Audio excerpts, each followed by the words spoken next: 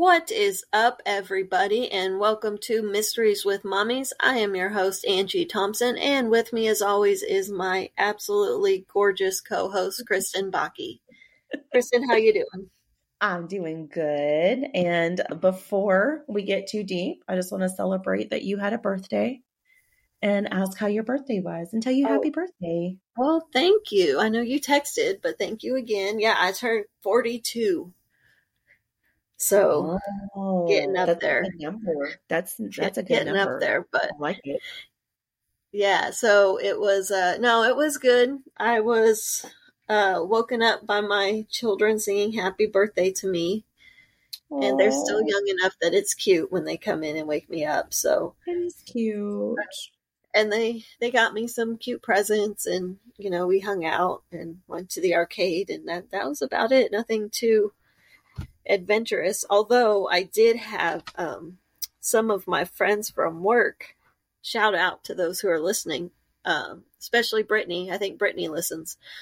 I had a murder box, you know, where they give you like a case to solve. Yeah. And so there were about 6 of us who tried to solve that murder. We got together and had a little murder party, and it turned out we are very bad detectives. Maybe the box was bad, though. Maybe it's not y'all. No. I feel you're a great detective. Maybe it's the clues that they gave. Oh, no. Well, here's the thing. When I got it a long time ago, and I'd opened it one night because the kids weren't here. And I was like, okay, well, I'm just going to do this. And I looked through it, and I had my suspicions of who it was. But then I started thinking, oh, this is really sad that I'm here on a Friday night doing this by myself. So I put it back with the intention of doing it with someone else. And my initial suspicions were correct. Ooh. So, but no, it was actually a lot of fun. They had to where there's like a phone number on a Post-it note. And when you called the number, you got a voicemail of one of the characters. Really? Yeah. And all that. So, that is cool. It was fun.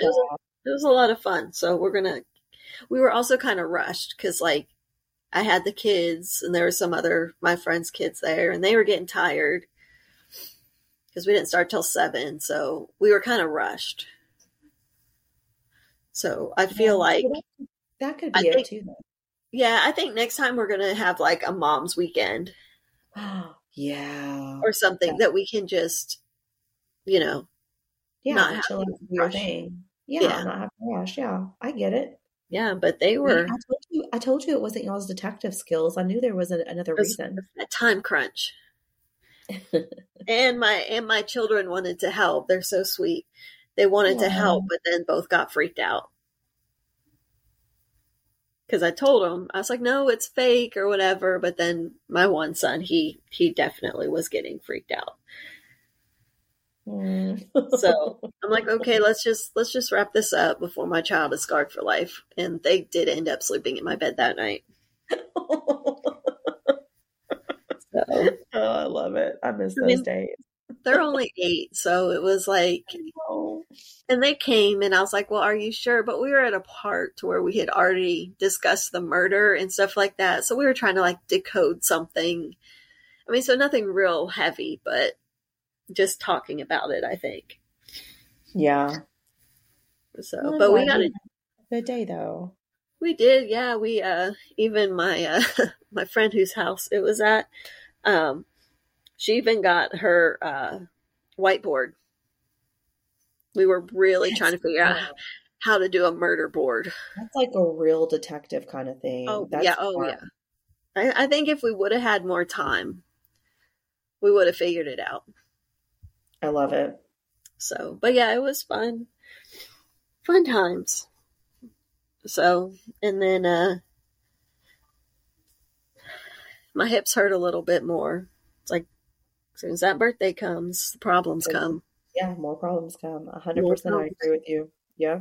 So, yeah, but that's it. It was lots of fun. So, thank you for asking. Next time you will. And you will be invited to Mom's Murder Weekend because I need my partner. I would love to come to Mom's Murder Weekend. I feel like we should like split up in teams, I think would be fun. That's a good idea. To see who, like, could do it, you know, what team could solve it first. Yeah, like so you can go faster. Mm-hmm. Yeah, faster, just who can get to the, a competition. A competition is what we're saying. Yeah, I get it. Yeah, it'd be fun. I like it. Yeah. So, so that was about it. We were, someone texted me and I lost my train of thought. And I could edit that out, but I'm not, so sorry. You get older, you get tired, you get forgetful, and you get lazy. Yeah, we like to keep it real on here, so it's all good. It is, man. It's already 8:15. Summer or not, you know, it's whatever. But let's just jump right into this case. I actually was going back and forth between this one and another one. The other one we'll probably cover next time. But this one, I was just kind of looking through. I go to find cases. People always ask me, you know, where I get these cases. And a lot of times I go to this website called Uncovered. It's uncovered.com. And so they have all these like cold cases around the country. So I was just kind of browsing through it. And this one was on one of their needs to be solved list, which is weird because they all need to be solved. But they need to be solved. Like what? But it was performance if you get on the needs to be solved list. Yeah. Okay. Well, anyway, so this one was on there and it caught my attention because it's from Ohio, up in the Cleveland area. And I have family that lives up there. And then I actually went to college up there for a couple years. So like I knew the area. Mm-hmm. And I thought, well, let's see what is messed up there. We always look at what's messed up in Texas. And we've had a lot of the Pacific Northwest area. So let's move east into the Midwest and see how messed up the Midwest can get. So, well, because we know we're not touching New York. Oh, no, we're not. No, we're not. Yeah. If y'all don't know what we're talking about, it was a previous episode and decided that New York does not want us to feature them. New York wants to keep all of her secrets, and that is fine. And that is fine. Let it happen. Mm-hmm. So anyway, this case is about a young lady named Dawn Pasela, and she was born on June 28th, 1985 in Parma, Ohio, which is a suburb of Cleveland, just so y'all kind of know. So it's a suburb of Cleveland. To her parents, Ed and Karen Pasela.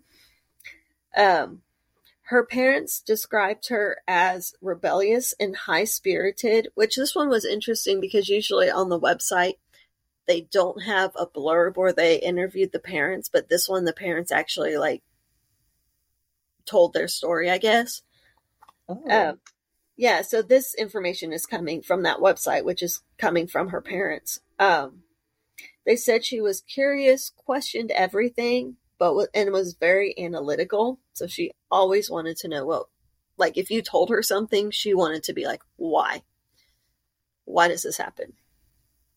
Which, coincidentally, I have one son in particular that is the same way. It's like that. Yeah. Sometimes he does it just to irritate me, though.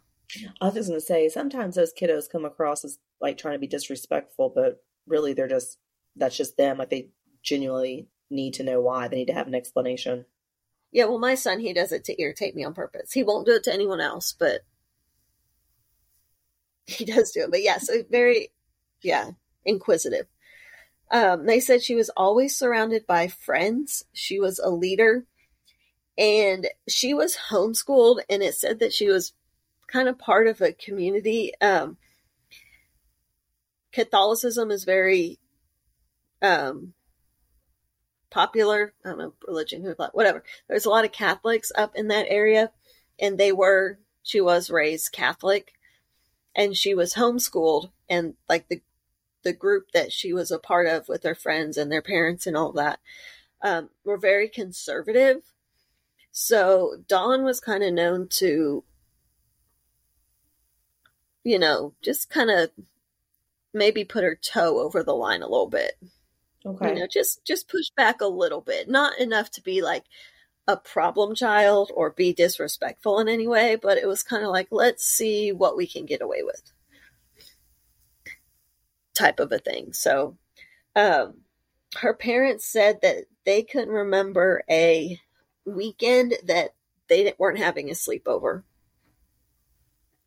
So Dawn, again, she had a lot of friends, very popular, very friendly.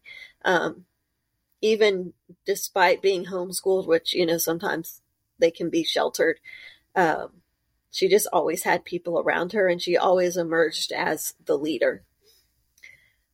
She went on to college at Cleveland State University, as well as Cuyahoga County Community College.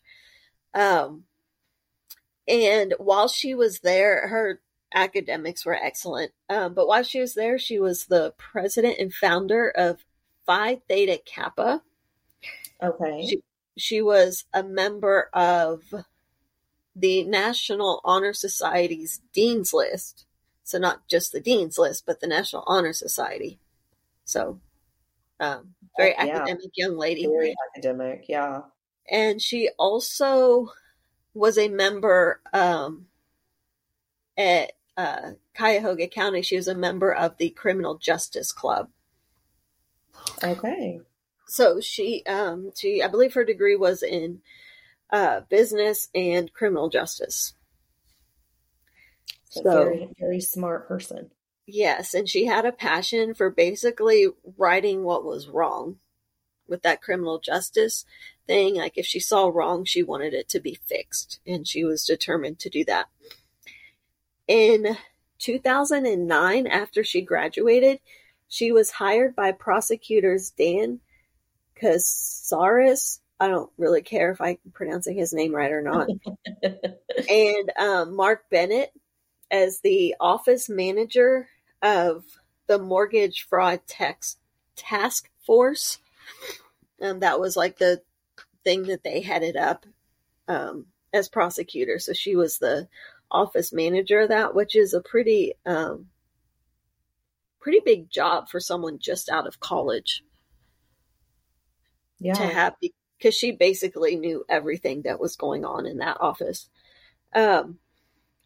Despite that job, which I'm sure kept her busy, she volunteered for many different organizations. One was a sports group for special needs kids. She worked at the food kitchen. She worked at the animal shelter. She's like a model citizen. That's awesome. Pretty much. Oh, well, wait till you hear this part though. On lunch breaks, a lot of times she would go to the grocery store and buy roses and pass them out to people who she thought needed something. Oh. Like if she thought someone was looking sad or whatever. Well, What and the thing person. Well, the thing is, her parents didn't know about that or didn't know about any of that. They didn't find out until her funeral when people came up to them. And told them? Oh. So she wasn't bragging on herself. Yeah, she wasn't wanting the recognition. It was genuine. Yeah. Yes, she just really wanted to help people. And so that was some, I mean, that when I read that, like, I was like, okay, I'm going to take a break. Because that's really sad to lose someone like that. So she's the office manager with these two guys. And she got pulled into some stuff by them in 2009. Dan and Matt was it Matt or Mark? I can't remember his name because I don't care. Mark. They're both a-holes, so it's like I don't even care. Their names don't matter. But anyway, so Dan and Mark go to Dawn, and I mean they're her bosses. They hired her, they can fire her. And said, hey, we're gonna have you go to a free Tony Viola event and pose as a graduate student. And we're gonna have you wear a wire. This goes back to a mistake that those two made in 2008 for when they were prosecuting Tony Viola. Mm-hmm. And I'm going to do a side note about Tony real quick. Yeah, because I was wondering who he is. Well, the way initially when you start off, like kind of reading about the case, you think, oh, that's him. He did it. But he doesn't. So Tony was the president of the Realty Corporation of America. So he was like a realtor, broker, something like that. All that stuff confuses me. But anyway, so he was basically in the real estate business, and in 2008 he was accused of being a part of one of the nation's biggest mortgage fraud cases. Oh, so he is like accused of being the ringleader, and he was convicted, or he was indicted on both the federal and the state levels with over 50 counts of fraud. Oh, wow. Okay. He is a mastermind. Well, that's what they want you to think. Oh, so okay. They said, so the state and the federal government said that Tony and his associate Yuri Goffman were the ringleaders of the scheme that defrauded banks out of $44 million. What? So $44 million? So, how this started, this case against Tony, is with this woman named Catherine Clover. And she went to Tony and said she wanted help buying properties. Like, I guess she had a property to sell. And Tony's like, well, to be honest, you really need to fix it up and then sell it because no one's going to want to buy it. She said, well, what if I buy like ready to go properties? So she asked for help with that. And Miss Catherine, Katie to her husband, Kat to her lover, and she was having an affair with none other than Dan. Good old Dan, Dawn's boss. Oh, man.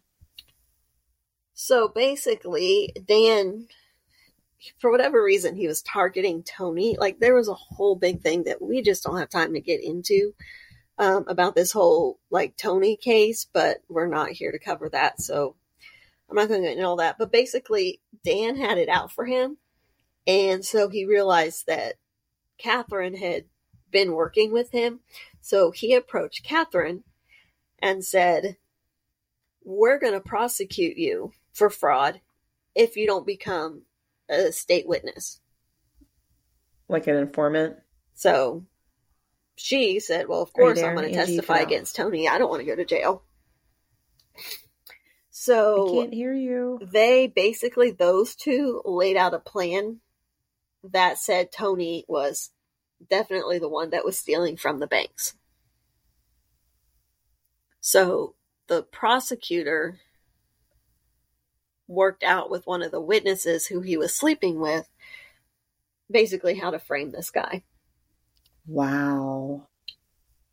So they're trying to build this case against Tony. Well, Dan and Mark decide that as they're looking through evidence and like preparing for a trial and to indict him and all that, that they may have messed up. And the evidence that was found and that they had showed that Tony was actually innocent. Oh. So at this point, it seemed to me, it was more like a Dan thing. And Mark kind of like went with it. Yeah. So in 2009, like I said, they told Dawn, okay, you're going to pose as a graduate student. You're going to get in close with Tony Viola, and you're going to record all of your conversations. So she was always wearing a wire. Which is dangerous. Which is dangerous in any case. Yeah. Yeah. And so they said they justified this to her. They told her it was because they wanted to obtain confidential, the defense strategy, basically. They wanted her to talk to him in a way that he would basically give up his whole defense strategy. They also had her write a check to his defense fund because they wanted to get the canceled check back for his defense lawyer's law firm bank account, as well as a list of supporters. Wait, why would getting the canceled check back help? Well, because it has something, I don't remember how they stamped it or whatever. They could get the information from it. Get the information, and then they could get into his bank account. I mean, because at this point, they're like state prosecutors. So they have a lot of legal ways. Yeah. Okay. So gotcha. So from the bank account information, they were able to find like his big supporters. And basically he found their supporters who could be witnesses to say he's innocent and threatened them with prosecution, saying if you testify for Tony, then we will prosecute you for, and then whatever they came up with.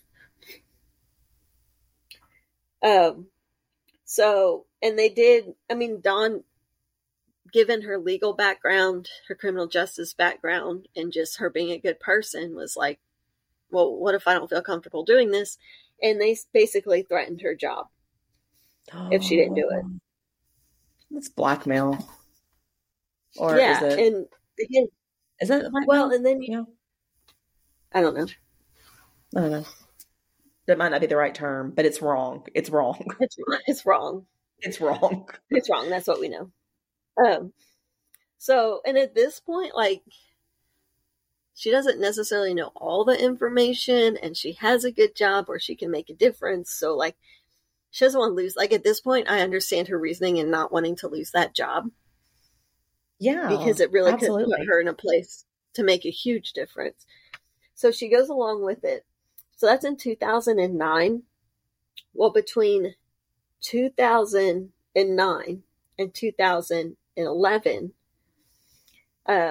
as Dawn was working again as office manager, she noticed that files were being taken and not returned, and that others showed that her signature was forged to take them out. Oh. Like someone would be like, I'm taking this file, which they all dealt with Tony and his associates. Yeah. So like, I'm taking this out. They would forge her name and then never bring it back. And she also noticed that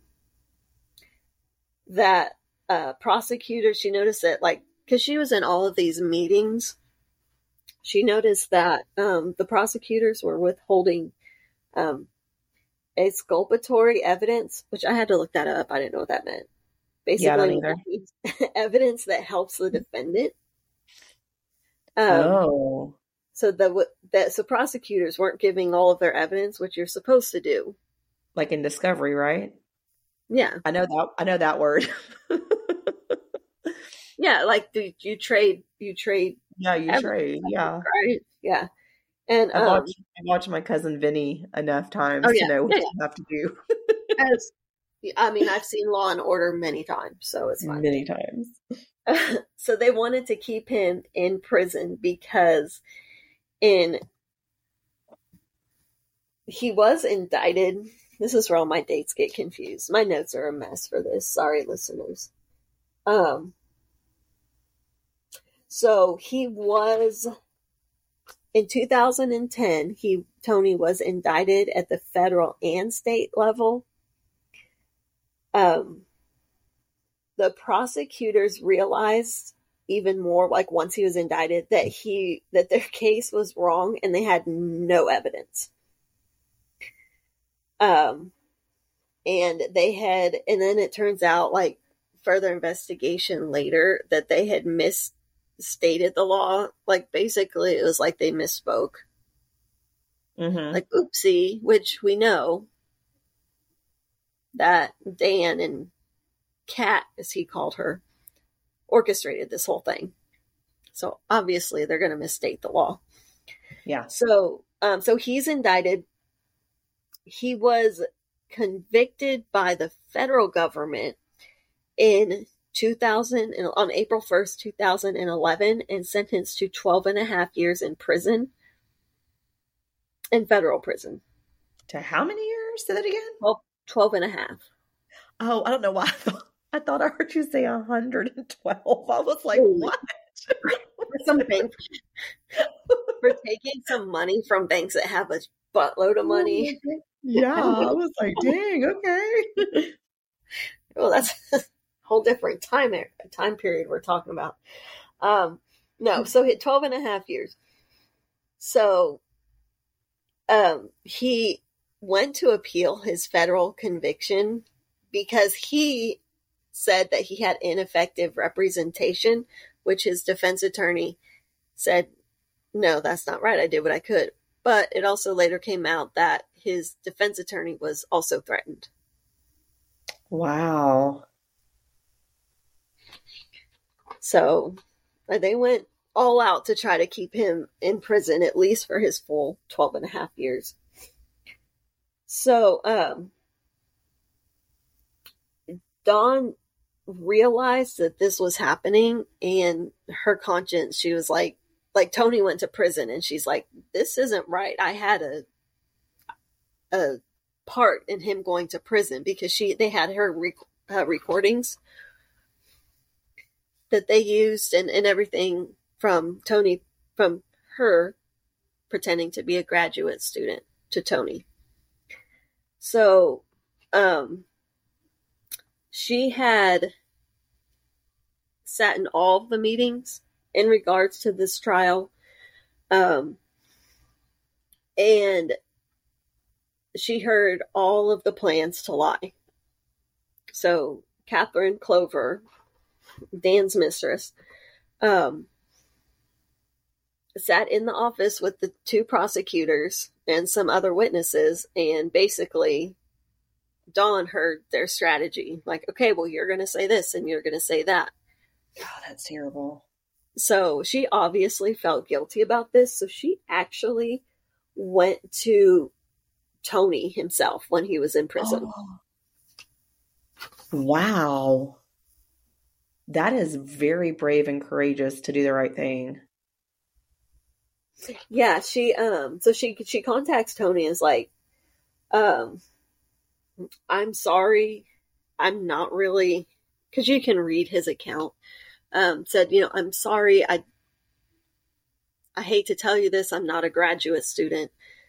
He said when she came to talk to him that she seemed like very nervous, which I would be too. Like, you're telling someone, hey, I put you in jail, sorry.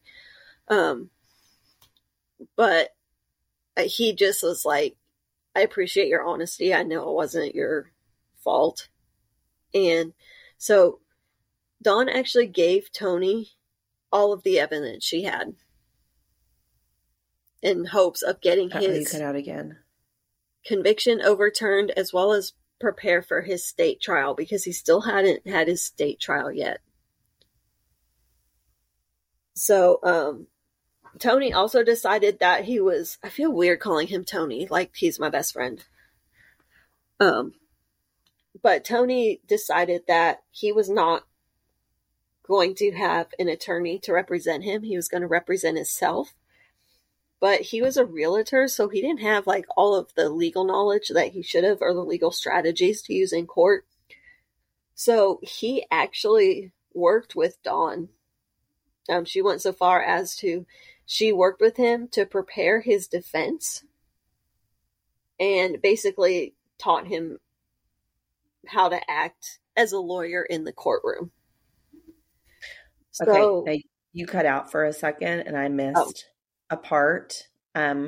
So I missed where you said that like she had gone to Tony and like, were you about to, she gave him the evidence or she oh, gave him the information? yeah. I was wondering Okay. because I didn't get any reaction from you. No, wait, I was texting you like, I can't hear you because it was still recording, but I couldn't hear you. And I think it's Oh, my that's thing funny. because yeah, even whenever I was saying I can't hear you, it wasn't showing on my side that it was picking up me talking. So I was just a ghost for a little bit, I guess. Okay, well, we'll try to cut that out. No promises. So if you heard all that, listeners, I'm sorry, I got lazy. So yeah, so she goes, girl, it's summer. I'm tired. I know, I get it. I So get it. she went to visit Tony in federal prison and yeah, said, I lied to you. I'm not a graduate student. I work for these guys. I wore a wire. And this is what went on. And she told him, all the meetings she had sat in. She gave him all of the evidence Oh, that she had wow. collected Yeah. and gave him basically everything. And he was going to represent himself in his state trial. And so, because, in his federal trial, he felt like he had inadequate defense. Okay. So he decided he was going to represent himself. And being a realtor, he didn't have the legal background. So Dawn actually worked with him. Basically, she taught him how to be a lawyer. Okay. Okay. Like Gotcha. this. Okay. I picked This back up is on that the part. questions you should Wow. ask in court. This is how you should state. This is like, basically She like, deserves, yeah, she deserves like some kind of an award because that took a lot of courage to go to someone and say, this is what happened. And I'm like, she's making something that's wrong, trying to make it right. That's incredible. yeah. I'd And be these are scared. some I'd big be scared. names too. Yeah, I'd be Like, scared. yeah. And so, of course, she didn't tell her bosses that because why would she? So, Dan, prosecutor Dan, looks over. So he's preparing for Tony's trial and he's looking over the defense witness list and sees Dawn's name on it. Okay. So that was like, a big, all of a sudden, like they're about to get, like, they're realizing that they're about to get in trouble. Like, yes, basically. Yes. They're screwed is basically, they're like, oh crap. So at first they, basically she subpoenaed to go to court on March 21st, 2012. And she didn't get her court date yet. They just said, you're going to appear in court. So at first, Casares and Bennett, or Dan and Mark, began threatening her with prison. They said, well, you broke a confidentiality agreement. Well, she never signed a confidentiality agreement. So they said, well, you better not testify. So that didn't work. So then they just continued to threaten her to the point that she became terrified. Like she was afraid for her safety. absolutely. I'm surprised they didn't forge a confidentiality agreement just to go back. And I mean, it seemed they're shady, obviously. I'm surprised they didn't just do that to try to make it like it easier for themselves and say, oh, well, look what we have here and, or whatever. I don't think they're that smart. Like, I don't think, I mean, I know getting to where they were, but I feel like they kind of conned their way up to where they were. Yeah. So, I don't know. But yeah, so that didn't work. So then they started threatening her parents. And at one point, Dan shows up to her parents' house and says, we need to look for computers and hard drives. And her dad's like, that's fine, come back with a warrant. Well, they never came back. Oh. So Mr. Prosecutor was just there on his own accord trying to intimidate. Yeah. So Dawn eventually got so freaked out that she moved back in with her parents.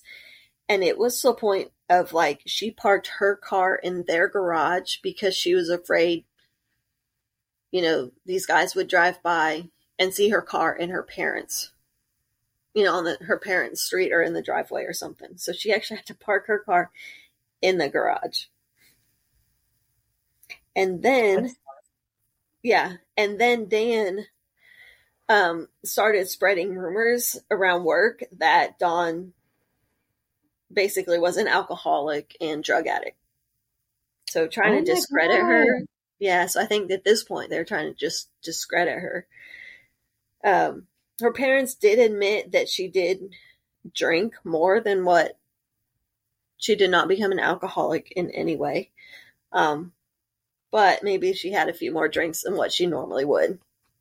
But given the stress of the situation she was in, I don't blame her. Yeah. So yeah. So she stayed about 2 weeks at her parents', and then her confidence started to, get better. And she's like, okay, I can do this. So she moved back to her apartment in June. Oh, and then so shortly after that, Dawn was fired from her job. Oh, of course she was. Mm-hmm. Yeah.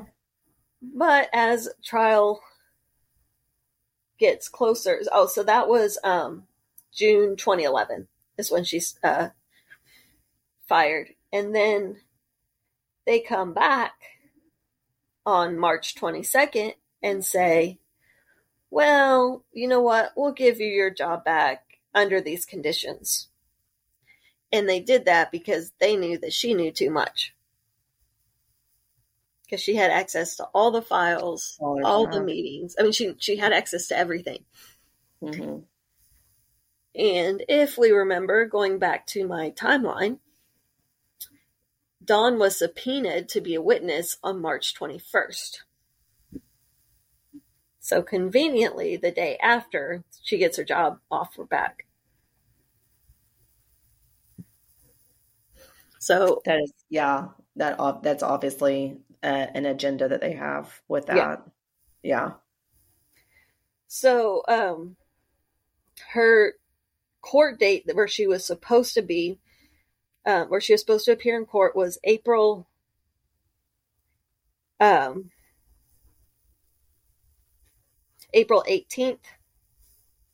2012. Like, that was her court date. And she missed it.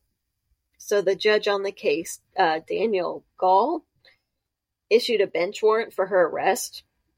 And Dawn obviously knew about this. So on April 23rd, 2012, she called the judge and she said, I'm afraid to appear. I've been threatened and I'm scared to come to court. And the judge wanted to, or she asked like if there was a later time or something, because originally it was, okay, well, we'll push it back. And then she never showed up. So at this point, she was supposed to be the last witness for the defense. So it was too late, basically, for her to come in and testify because the closing arguments had already been done and the court was closed for the jury to decide. So she wasn't able to testify. So on, sorry, my notes get a little crazy here. So then her parents send a welfare check on April 25th to, for the police to check on Dawn because they hadn't heard from her. They were at her house the previous night. And so they were at her house on the 24th. They hadn't heard from her at all on the 25th. And so they say they call in a welfare check. Well, Dad goes over there, and she wouldn't open the door for him. So they're like, okay, something's wrong. So when the police get there, so the welfare check they called in at 5:44 p.m. on April 25th. And then at 6:15 p.m., 6 officers showed up to do the check. That's exactly. That's because usually there's 2. Yeah, girl, that was like 1. 6. So if it's just a normal welfare check, hey, we haven't heard from our kid. She's not answering the door for us. But 6 showed up. Wow. I think that's a sign that they knew something was already not right. Yeah. So at 6:15 p.m., Dawn was found dead in her apartment. Oh. And her dad was there. They wouldn't let him go in. But when she was found, her body was found, they would not let the family in to identify the body. Because it was still a crime scene? Well, that's what you would have thought. But I'll add to that later. Okay. So when they get there, her parents, like when they eventually were allowed to, I don't know, not even see her. When they found out what she was wearing, it was the same thing she had been wearing the night before. Okay. When they were there. Okay. Which means that it happened the night before. Yeah. And it was also weird because her heat was set at 80 degrees, but it was a nice day. So it was late April. So I think the temperature, it was like sunny and 48 degrees, which is warm for that part of the country. I know anyone in the South and Texas, that seems cold. But there were her windows where she had her windows open because you get this nice cool breeze and stuff like that. And that's a good day for up in Cleveland that time of year. So they're like, well, why was the heat set at 80 degrees? Like you wouldn't set your heat and open the windows. Absolutely not. Absolutely not. So that tells me they went out the window. They either went out the window. The heat thing tells me that they wanted the body to decompose faster because decomposition speeds up. I didn't know it did that. Yeah, like cold temperatures will preserve it. Ah, that makes sense. I knew that cold preserves. That was stupid of me. So okay. There were also 2 cell phones found in her apartment that were not Dawn's. Oh. And her phone was still there too. They know there's an outgoing call from her cell phone at 4:39 a.m. the day she was found. So her parents were there the night before. She's wearing the same clothes, but she was trying to call someone at 4:30 in the morning. But with the rigidity and all of that stuff, rigor mortis and, all that fun stuff, her time of death was put at 18 to 24 hours before the body was found. So that would have... Yeah. So Fort would be... So that puts it at a time between when her parents... Probably not too long after her parents had left. So she was probably being watched then to see when she was alone, maybe? Probably. Something. And then it's also, did she make a call from her phone or was that someone else? Yeah. Make it look to make it look like she was still alive then. Yeah. So, initially the cause of death was, basically they said it was an, alcohol overdose. The official, I'm going to get official here. The official cause of death was alcoholic steatohepatitis. I apologize to our medical community who... I've never heard of that. Well, me neither. I had to look that up. I'm proud of you for how you said the word, though. You did good. We'll see. My sister-in-law's a nurse, so I'm sure she's listening to this, laughing. So, Shout out Annette. I'm sorry. Oh.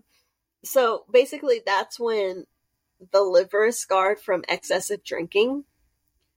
And oftentimes it's swollen because it has to work harder from the damage that the alcohol did, if that makes Okay. sense. But the pathologist who looked at her liver noted that her liver was normal. What? So it's like the cause of death was supposedly this alcohol thing. The liver. And they did do, her blood alcohol level was 0.59. Oh, well And about the legal limit. yeah, the legal limit in Ohio is 0.08. Mm-hmm. But the weird thing is that her parents said, well, we were there last night and we dumped all of the alcohol that we found in her house because they knew she was so stressed out. She was so freaked out about testifying that they didn't want her to, that basically they were trying to prevent what the police said happened. Okay. You know, they didn't want her to drink herself into a stupor. Yeah. They just got rid of the temptation. And of course, there's always the argument, well, she could have gotten it after you left. You know, she was 26 years old. But generally, once you reach that level of drunk, your body's going to want to get rid of that alcohol, so you're going to throw up. You would think. But there is no vomit found. Yeah. There is no vomit found in her, on her person or in her apartment or anywhere. Like you would think, okay, it's alcohol poisoning. At some point she passes, because usually it's like they pass out and they choke on their own vomit. Yeah. Yeah. That would make sense. But, or there would be, if you're that drunk, like you're not going to be in a sound state to like, oh, I got to go throw up in the toilet or in the sink. Like there's going to be vomit somewhere on you, on the floor, whatever. So that was weird. There was no alcohol in her apartment and there was no vomit in her apartment. That's very weird. Yet, well, what's weird to me, in addition to that, though, is like he's saying that her liver was normal. Like, does your liver go back to normal after you're dead? Probably like not. Like, it doesn't make sense. So what else would cause her to have high levels of alcohol? You know what I mean? Yeah. Like in her blood, like what would cause her blood alcohol to go up that high?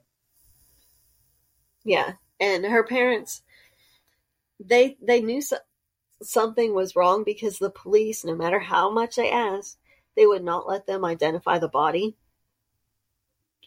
Because basically they were like, oh, it's alcohol poisoning. She OD'd. And so they didn't do any interviews of witnesses. They didn't investigate anything. It was just, oh, accidental overdose. Oh. And a cover-up. It was a cover-up. What? Yeah. I did not say that. Man. I said it. It's okay. It's okay. Allegedly. It appears to be a cover-up. That's okay. Yes, if it were Law and Order, that's probably what they would think. Now, I get, though, not letting them go into a crime scene to identify a body. And I mean, I understand that because I don't want them to contaminate or mess with, I don't know. But so I get that, I guess. Well, but here's the thing. So they're like, okay, well, then they go to the coroner, which is generally where the family's taken to identify the body. Yeah, yeah. He wouldn't let them see her. They said, oh, no, wait till she gets to the funeral home because you don't want to remember her this way. Oh, I don't want to remember my daughter dead in any manner, whether it's at the coroner or at the funeral home. She's still dead, and I don't want to remember that. That makes no sense. Yeah. Because I thought they had to have a positive ID at the court, like how you're saying. Like, I thought that was like a requirement that someone has to positively ID the body. Well, given her position, it didn't say who identified the body. I mean, but who knows that prosecutors Dan or Mark didn't do it. And she, Interesting. she worked, I mean, she was in the courts and stuff. So, I mean, people knew her. Yeah. So it could have been one of the cops that said, "Oh yeah, I know her." I don't know. I But didn't get still, into all that. if the family wants to view, Yes. I thought they had that right. So I thought, that's itself is sketchy. yeah. So, Hmm. they actually didn't really truly did not see her until the funeral. Oh my gosh. That And breaks so, my heart. oh God, I know. And they see her in the funeral, and they said her face didn't look natural. Like, with that stuff, they try to make the person look as natural as possible. Yeah. But they said it didn't look real natural, and they saw there was like some swelling, and they described it as weird marks that would have indicated a struggle. Oh, that's interesting. Well, that just goes into the whole alleged cover-up theory. Now, can't they have an independent person do an autopsy and do their own cause of death? I believe so. I feel like that's what I would have done. I would have had somebody else do that, like in a different county or just complete somewhere else where there was no, like chance for them to lie about something or cover something up. I would have taken it to get examined somewhere else. Yeah, because there's people who are like former medical examiners who have like a private business for that. Yeah. Like they're not part of any state organization or anything. They have their own private business. So, Yeah. um, but at this point, the the police were set at, okay, this is it. So Tony hears about Dawn's death, and he feels like it's his fault. Like, Oh. if he had never, if he didn't ask for her help, or she didn't offer his help, or, he refused it or whatever, like, he felt like she should still be alive. Well, maybe So, yes, maybe no. You don't have a way of really no, you don't know. knowing what would have happened to try to protect people who were doing something wrong. Like, you don't really know. But I can understand why he feels that way. Yeah. So, in 2020, well, in May of 2020, Tony was released from federal prison on house arrest. And then in July of 2020, the federal government and the FBI admitted to wrongdoings. Oh, they admitted? Mm-hmm. Oh, man. Okay. But at one point, I was reading this, and this is, listeners, I apologize. I was just getting, like, it is a web of lies everywhere, and I was getting caught up into it. Yeah. But at one point, Mark Bennett was promoted to, what was the title?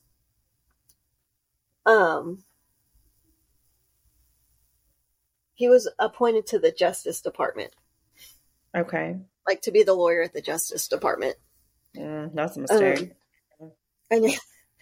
And yeah, that's the thing about this. It's like you have all these legal terms and legal, but then like these guys are such a-holes. You don't like. I didn't care enough to look, and that's very unprofessional of me. And that's what sets us apart from other podcasts, I'm sure. Is that we don't care if we screw up because we're like, we just don't like you. No, I'm giving you facts. I'm just not giving you all of the facts. I'm providing the listeners an opportunity to do research on their own, should they have time to do so. Oh my gosh, it's so funny. So, anyway, so they're like, oops, our bad. Well, eventually, in his second state trial, the one that Dawn helped Tony prepare for, Tony was acquitted of all 50 counts. Really? On the state, yeah. Wow. Okay. So he was able to um, win those, and then he was, put on house arrest in 2020. So he was in jail for longer than what he should have been because he was truly innocent.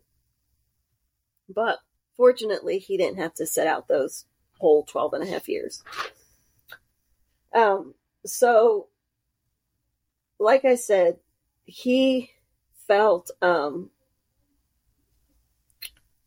guilty for what happened to Dawn. And he has a website that is freetony.com. And he actually, it's like, he's like, okay, that's great that I was proved innocent on this stuff because I didn't do it. But we have this poor girl who lost her life. So he actually was determined to right that wrong. So wow, these are like some really like good deal. Like you just don't come across today. I don't feel people who are so honest and driven to do the right thing. Well, and usually you think like my first impression when I just like saw his name and stuff, and this was my bad. I was proven, but it's like you think about these like real estate guys who are making millions and millions of dollars, and you just naturally assume that he had something to do with it. Mm-hmm. Like, oh, he found out she was working with prosecutors. He probably had a hit put on her. Well, Tony, I apologize. I misjudged you. Yeah. But, it's whatever. Happens. It happens. It happens. So but he actually cleared the air, so it's good. Yeah, cleared the air, Tony. Tony, if you want to have a beer next time I'm in Ohio, let me know. But no, so he was like, yeah, I'm innocent, but, we still have this issue. Because at this point, and he's going to give updates in June of 2022, Dawn's poor family is still trying to get someone to listen to them that it was not an overdose. Well, no investigation had been done. Yeah. And so in June 2022, Tony put on his website that it is reported that Dan was seen at Dawn's apartment just hours before she supposedly died. What? Now, who told him that, or where does he say where that information came from? Because you gotta have credible info here. Yeah, no, he said it was some records, public records, I think. Okay. Were on there. And then he also stated that the medical examiner, and I think it was probably a new one, was willing to consider new evidence in the case. Now, I don't know if you know the answer to this, like, will they have to like resume her body to do any kind of new, exhume her body? Exhume. What did I say? Resume. Resume. It's been a bad day. Sorry. They have to resonate her body in order to do that. Oh, poor listeners. I promise. Next one will be great. Next one will be much better, listeners. Gosh. Words leave me at this point in time. I'm sorry. It's been a day for both of us. It has been. It has been. But we're here. We're here giving you all we got. We're here for you because we've been gone for a while. So this is our dedication. So in 2023, so earlier this year, we're going like right up to the minute. Attorney Kim Corral, Corral, helped the family decide. She's like, I'm going to help you guys. We need to get this taken care of. And she went to the police and asked them to reopen Dawn's case. Oh, wow. So it was assigned to Detective John Morgan of Cuyahoga County, Sheriff's Office. I know it is. And he reviewed the file and determined that Parma police failed to collect evidence or interview witnesses. Wow. They also failed to, I don't know if I wouldn't say mention, I don't know, somehow they did not take into account that Dawn's computer was missing from the scene. Oh, what? These are big pieces of evidence. Yes. Yeah. Correct. So with this new investigation that started in February, Detective Morgan said that the following people should probably be interviewed. And that is attorney Jack Patrick, who happens to be Dan Casares' brother. Oh, the plot thickens. Dan's wife, Susan, and our friend Catherine Clover, the government witness who was also sleeping with Mr. Dan.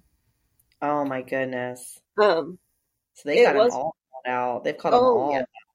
Well, let me add a side note about Miss Catherine Katie Cat here. So she Catherine Katie. I don't know what she prefers. Whatever she goes by, I don't know. So she was having this affair with Dan, and he's, big time prosecutor for the state. And so she's getting in trouble because it is coming out that she lied under oath. Like, she already knows she's in trouble. Like, back when Dawn started putting, all this stuff together. Mm-hmm. So as she is about to be indicted on fraud charges, she decides she's going to go to law school. Because you want to know you want to know your rights. So she was going to law school. Protect yourself. Whatever. That doesn't look shady at all. So her husband was going one night to pick her up at Cleveland State after class. And he sees her. So he pulls up and he sees her get into another car. And he thought, oh, she might have forgotten that I was picking her up tonight. So he follows the car. The car goes and meets another car. A man gets out, and him and Catherine give each other a very warm greeting. So now the husband knows of the affair. Conveniently, I can't hear you, Angie. Not too long after this was found out, Catherine's husband was arrested.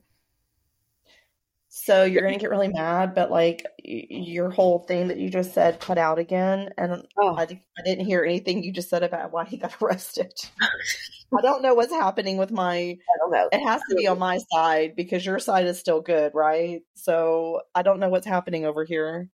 You know what? It could be me turning. I'm not sitting at a table. I'm sitting on the floor and I keep shifting. So maybe I don't know. I don't know. I didn't hear what he got arrested for. I'm so sorry. Wait, so who got arrested? The husband? You said the husband got arrested? I hadn't gotten there yet. Oh, okay. Well, I didn't hear what you said before that either. So he's arrested. He gets out, gets arrested again because supposedly he had explosives in his house. And he was considered a threat. Yeah. And given his military history, I guess they were able to make it even worse. Like now it's a terroristic threat or something. Yeah. So he ended up in jail for 19 years. None of this was true. What? It wasn't true. He didn't have explosives. Wait, what? I feel there's so many holes that my brain can't fill in right now. Dan didn't. Why? Dan didn't want him knowing or causing trouble, so he had him arrested. Oh my gosh. And he was, well, it gets even better. So with like the way everything was brought up to trial and stuff, he was actually refused a trial by jury. Like he never even got a chance to go to trial. Oh my gosh. Yeah, it was messed up. I'm not even gonna go into all of that stuff because that's like a whole nother thing. That's just more stuff. I just want to give you an idea of the kind of people that Catherine and Dan are. Those are people that we don't need in our lives. No. So this poor man, this poor veteran, was sentenced to 19 years for nothing. Oh my God, that makes me sick. Those people that's terrible. Because one night he was trying to be nice and pick his wife up at school. So, Anyway, so basically, Detective Morgan says, okay, you need to interview these people. And he also said that police needed to find the missing phones. So the 2 phones that were not Dawn's that were in her apartment, you need to find that. You need to find the owner of, I think it was the cell phone that Dawn's phone called. I'm going to read out the phone number in case anyone has any information in regards to you. That's a great piece of information. I almost called it, but then I got scared. Oh, so you want 2 together? We can star 67 and do it. No, I don't want to get into that. No. Do we want to do it right now, live? No. Oh my God, that would be. You cut out again. I can't hear your answers to my questions. No. Okay, you're saying no. Okay. No. I was off. Okay. You can dial your own phone when I read the number, but girl, that is not on me. Oh my God. I'm just providing the information. Okay. So the number is, and please let us know if you're one that calls and out of curiosity. The number is 440-915-9207. So if you know someone with that phone number, please call the police. Not me. You sure you don't want to try to call it and ask for someone? You are more. Do you want to call and say, "Hey, is Dawn there?" You call. No, I'm asking. Do you want to? What do you? And you want to see if it's a man or a woman? Don't ask for Dawn. That's too obvious. What do you want to do? I feel you can't just call and not okay. How many years ago was this number? Let's back up there. Let's think about this. No. This was released in February of this year. That was the number, but what I'm saying though is that was the number from back in the day because this happened years ago. Yeah. So isn't it possible that someone else new could have this phone number by now? Yeah. Okay. So it's not necessarily the killer? I don't know. I don't know. Oh, I also forgot to mention that not a few days before she was supposed to go to trial and before she was murdered, Dawn ran into an ex-boyfriend who she broke up with years before because he was doing drugs. Okay. And then all of a sudden he shows up wanting to talk to her in her apartment. And so he left and she called her parents and was like, yeah, it was weird that this guy just randomly pops up after, 2 or 3 years. Did they look into him? So he could be a possible. I mean, he could be. Person of interest. Anyone that saw her in that last day could be. So. Are you with me? I don't think it was him, though. I'm still going with my other theory.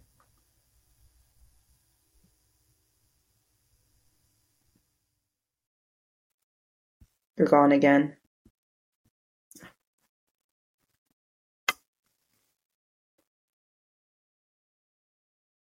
Oh, you're gone for real.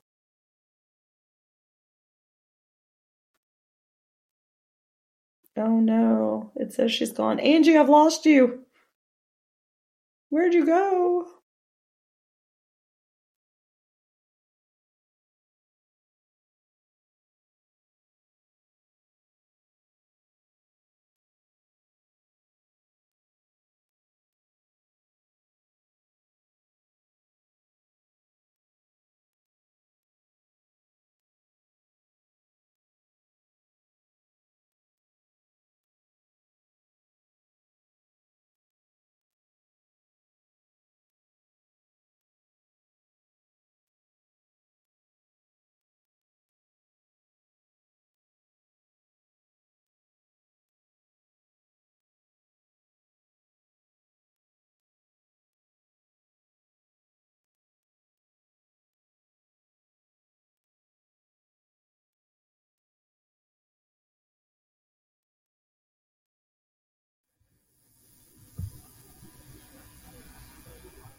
Are you there?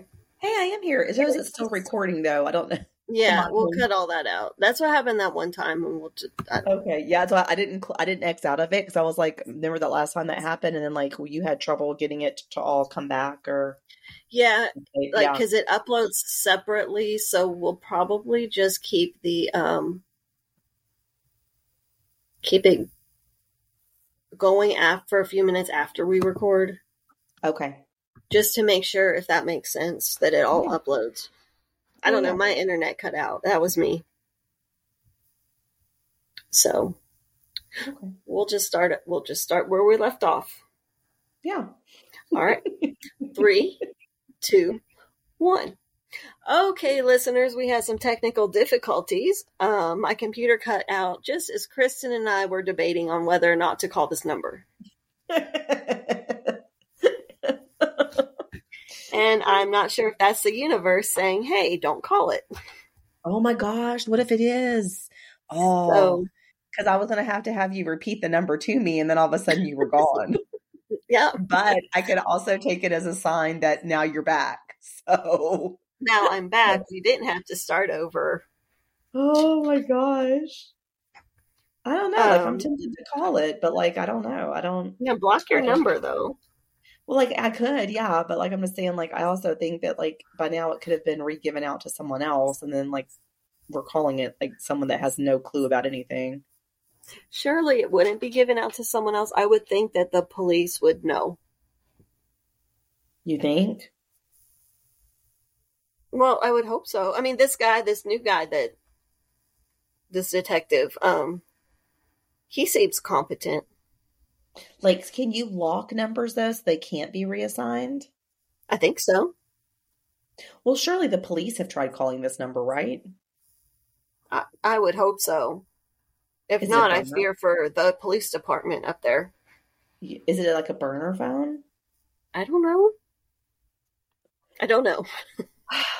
I feel like we need to do like a reverse phone number lookup search and see who it's registered to. Oh, yeah. I canceled my subscription for that service, but but the police would have done all that.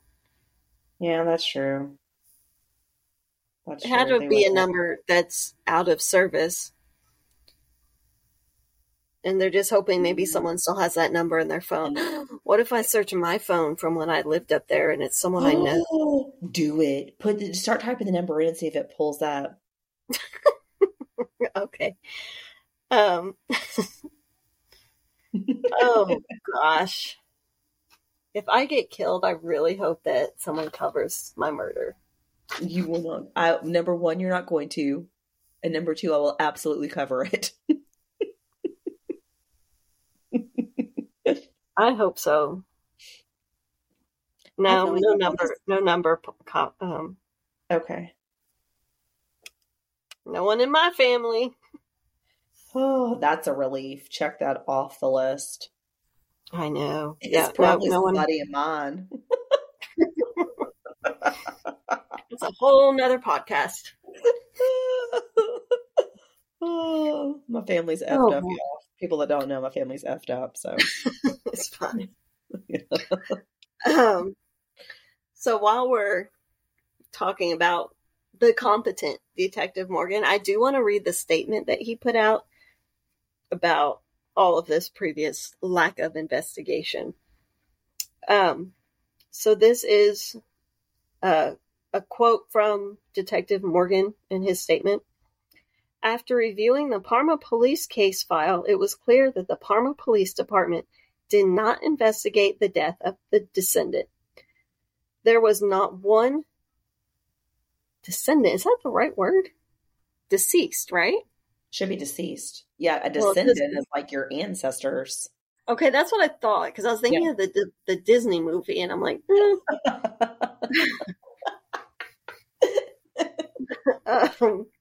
maybe he's not that competent. Like Disney got dark. But that's a statement. He wasn't that competent. So there was not. Well, this could have been a typo too. Okay, all right. Benefit of the doubt. Yeah, there was not one interview conducted in this matter. An area canvass. In this case, a canvass of, it says descendants again. The deceased neighbors located in the apartment building was not completed. So they didn't talk to any of the neighbors or anything. Furthermore, there is not any indication in any of the police reports provided that an attempt was made to retrieve video surveillance from the apartment complex entry or exits. And there was no attempt to preserve any evidence collected at the crime scene. That's why he needs to find the phones. The Parma police reports do not include any mention of mobile cellular devices located inside the department writer. Wait, located inside. That should be a comma. There's so many grammatical errors. Located inside, the department writer was unaware after reading the initial police investigative reports or looking through the photographs taken from the scene that a mobile cellular device was located inside the deceased's apartment. The writer only discovered there were 3 mobile cellular devices located at the deceased's apartment from the Cuyahoga County Medical Examiner's investigators report. So in the police report, it didn't say that there was her phone and then 2 that didn't belong to her. Furthermore, a mobile cellular device was pictured in the medical examiner's photographs. So I'm guessing the crime scene investigators. Okay. From watching CSI, that's what I gather. Medical examiner's photographs with an outgoing call to a telephone number at 4:39 hours on the day that the deceased body was discovered by the Parma Police Department. So they had, the CSI people came in and took pictures of all this stuff, but it wasn't in the written police report, so that was all left out. Well, I'm glad somebody took pictures. Yeah. Someone did their job at some point. Wouldn't there be pictures of her body then to see if her face is all marked up? Wouldn't that be something there should be? Yeah, and wouldn't that help them reopen to look into the cause of her death? I would hope so. I don't know why I didn't think of that earlier. Whenever, maybe the family didn't get to see the body, but that doesn't mean that pictures weren't taken. They would have to be. There should be crime scene pictures. And I think the medical examiner, when he does the autopsy, has to take pictures. Yeah. So that would... Because her family only saw her face. So, if there were any marks anywhere else... Yeah, they would have been photographed. I don't know. I didn't see any of that. So, Detective Morgan, let us know. Let us know. Yeah, we need to know where the pictures are at. Little email. The pictures. Oh, I'll email him. If it wasn't, if there was something on her face, but it wasn't part of her cause of death, it would be easy for them to explain what it is, or it should be easy for them to, describe. Yeah. And you could tell, if it's an old bruise or a new, Exactly. Maybe I'll email Detective Morgan. I really want to know, though, if they're saying her blood alcohol level was so high, but there was no alcohol, let's say there was no alcohol, what else could she be given to induce that same? Well, see, my thought, initial thought was, and I don't know, I think I've just watched too many movies and read too many books, but my thought was, if there were marks, say she had been beaten, even if she was just hit a couple of times to where her face was marked but not completely messed up, they could have threatened her or whatever and made her drink. Oh. You can stick a funnel down someone's throat and make them drink, and then at some point she's going to pass out. Well, I just Googled see what it says. And so it says that diet drinks, drinking several diet drinks will raise it. I doubt that's what it was. Your ketones in your body, certain medications, mouthwash, breath sprays, and paint fumes. Oh, you know what? I saw an intervention one time We were talking about the show, and this reminded me. I saw a lady, she was an alcoholic, and her family wouldn't give her any alcohol, so she sat and drank Listerine. Oh my God, I've heard about that. Whenever I lived in Houston and worked at HEB grocery store, people would come in, like people that were known in the town to like be homeless. They would come in and steal the Listerine or try to steal the Listerine off the shelves to try to help them get like a buzz because they needed it that much. So this also says that cold and allergy medicines, cough syrups will also raise your level. Now, it doesn't say how high it can raise it. So it's not saying it could raise it as high as that 0.5 that she had. But also, I'm thinking if you take a whole lot of cough syrup, if that raises it, and then cough syrup, you could also overdose on it. Maybe that would be similar. I don't know. Is there anything you can inject? Like, I'm just wondering if there wasn't. Yeah, let's Google and see, because it didn't list what kind of medications would do it. And then also, was her blood alcohol really 0.59? Like, who saw the blood work? I just want to understand her liver. If her liver was normal, was normal whenever she got the autopsy, but allegedly her cause of death had to do with it being like enlarged, inflamed, whatever, swollen. I don't understand that. But see, then that goes with the rumors that Danny Boy started about her being an alcoholic and drug abuser.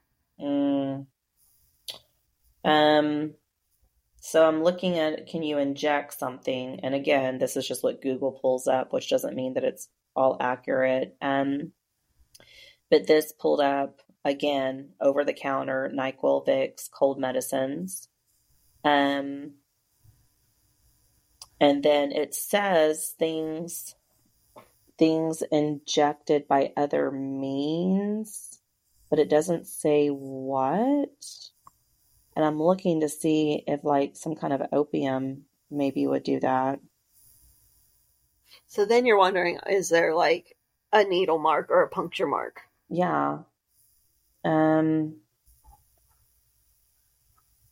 don't know what this says. Again. And her stomach contents. What did her stomach contents say? Yeah. Because if she still had food in there and it was that high that it caused her to die, then again, no throw up. Yeah. Yeah. If there was no evidence of throw up. I don't know. This article says tincture, tincture of opium, can be injected and raises your BAC. I don't know what that is, or if that's something that's easy to get there. Blood alcohol content. No, not the BAC part. The tincture. So opium, like a drug addict ex-boyfriend could get. Yeah, it's saying yeah. So I don't know but it specifies that T word, tincture of opium. I don't know what that is. Yeah, I don't know what that is either. I haven't heard of that. So that's really all that's coming up whenever I Google about injectables. So I don't know. Maybe there's a lot of questions that we need to have answers to. Maybe your sister-in-law would know something, or know things that could be taken that's not alcoholic that would give her that kind of overdose level. Or she could at least pronounce the words correctly. The words correctly. I feel like she needs to be on standby, so whenever we do need something corrected, that she can do that for us. Well, actually, I am texting her right now to see if she's up. And if she is, we're going to call her on speaker. Okay, I like that. Yeah. If not, we'll have her on when there's another. Yeah. I didn't think about all the medical stuff because you take it for what it is. But yeah, it's like, well, were there any puncture marks? Yeah. What was her stomach content? I need to get a hold of the autopsy. Yes, because I feel these are things that they had to look into, but to not have wanted, like, because another autopsy has not been ordered. Yeah. So I feel like they felt that it was enough that, you know, they didn't have to exhume her body and redo it. Mm-hmm. So, Well, yeah, I don't know. But then again, if I was a liar, I'd probably feel the same way too. yeah. Yeah. So, anyway, so if my sister-in-law gets back to me, we'll call her. If not, we'll give you answers next time. Okay. Sounds like a good plan. Yeah. So, anyway, to finish this story out and get this over with, because just the world, technology just is not having it today. So that was in February of 2023. And, oh, I forgot. In 2022, Mark Bennett was fired from the Justice Department. So he is no longer working there. And, Interesting. well, and on June 29th, 2023, so very, very recently, he is facing the Ohio Supreme Court because of accusations of an inappropriate sexual advances towards an intern. Oh. And as of right now, there's no ruling on whether or not he'll keep his attorney's license, which my guess is he probably won't. Yeah, but say if he is found guilty, that he absolutely would lose that. Yeah. And then also for Mr. Dan, he, after Tony was cleared of all the charges, and after Dawn, well, it was after Dawn's death, I'm sorry, Dan did not go into work for about 2 weeks. He was also because he had defense wounds on himself, not defense wounds, disposing of his, like, you know what I'm saying? Huh? Because he had marks on himself. Well, he was also seen disposing of his computer, his laptop. Oh, see? I forgot to mention that. This is just a shit show of an episode right now. You know what? I'm going to clear up my notes. I'm going to post a timeline on our social media. That way, hopefully, people can follow it a little better. But right now, it's just a shit show. But we're fun. But we're fun people. Our shit show is fun. I hope so. I don't know at this point. We'll be more rusted and not traumatized on our next Girl, episode. I'm not promising anything right now. I'm not either. It's okay. We have goals. We have goals. Yeah. Yeah. That's the goal. To have my life together in 2 weeks. But anyway, and then he is, and the way they did it, so she worked for this mortgage task force. So after Dawn was murdered, basically it kind of got slowly dissolved. Okay. Right after her murder. So it was like, that's when Mark Bennett was promoted to the Justice Department, and Dan was kind of moving away from that mortgage thing. So then there's no more task force anymore. But then Bennett was fired, and now faces these accusations, which I am going to guess that are true. Allegedly. They're allegedly. If it were on TV, it would probably be true. Okay. If it was in Law and Order. But in April of 2023, the Yale Law School Advanced Appellate Clinic argued that the FBI and the Justice Department were in violation of a 2016 court order requiring each to produce voice recordings made by Dawn and emails from Mark and Dan to Catherine, who Mark committed perjury. So they still haven't, they've had 7 years to supply it and they have it? Correct. Which even back in 2020, they admitted, oh, we messed up with Tony's case. But I guess they were asked to produce, these voice recordings and the emails and basically everything that would prove Tony innocent and them guilty. So that's the update as of right now. Oh my gosh.